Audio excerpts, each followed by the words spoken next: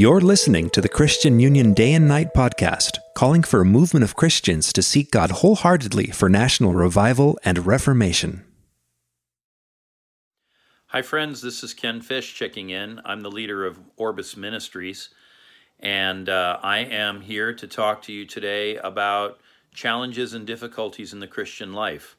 I'm going to read a passage from Isaiah's book, chapter 43, verses 1 and 2.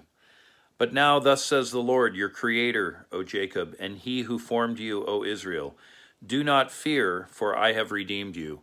I have called you by name, you are mine. When you pass through the waters, I will be with you, and through the rivers, they will not overflow you. When you walk through the fire, you will not be scorched, nor will the flame burn you. For I am the Lord your God, the Holy One of Israel, your Savior. I have given Egypt as your ransom, Cush and Sheba in your place. Well, in this passage, God is telling his people, in this case his Old Testament people, that he is with them, that he is their God.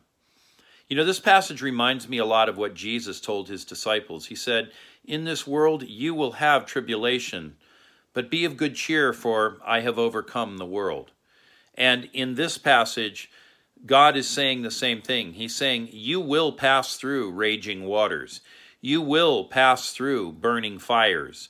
But don't worry about that, because the rivers will not overflow you, and the fires will not scorch you. I am the Lord, your Savior, the same word that we use for Jesus. And he goes on to say, I have given whole nations, in this case Egypt, and then Cush and Sheba for your ransom. Well, Egypt, we know where that is.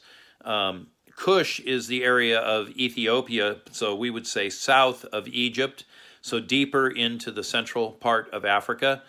And then Sheba, this is the land on the Arabian Peninsula. God is saying, I favor my own. I actually do choose sides. Those are who are my covenant people. I give them something that I don't give to other people. And so in a time of difficulty, in a time of uncertainty, in a time of fear and, well, fear of loss, in all of these things we can be confident God has given his word that he will stand beside us. And so with that, I want to encourage you to take heart in what God said to his covenant people in the Old Testament, and remember this, that in the New Testament, in the New Covenant, we have, well, a better covenant. And that's because it's rooted in the blood of Jesus and what he did for us. Whether you're an Old Covenant believer or a New Covenant believer, God says you will have hardship in this world, but we should not be discouraged by that. He has overcome, and he is with us in it all. Father, I thank you that you are, in fact, with your people at all times. I pray you would give us confidence and courage in all that, and that you would take us through the difficulties of this life, including the plague of COVID-19. In Jesus' name, amen. Subscribe to this podcast, give it a 5-star rating and review if it has encouraged you, and visit dayandnight.org for more resources.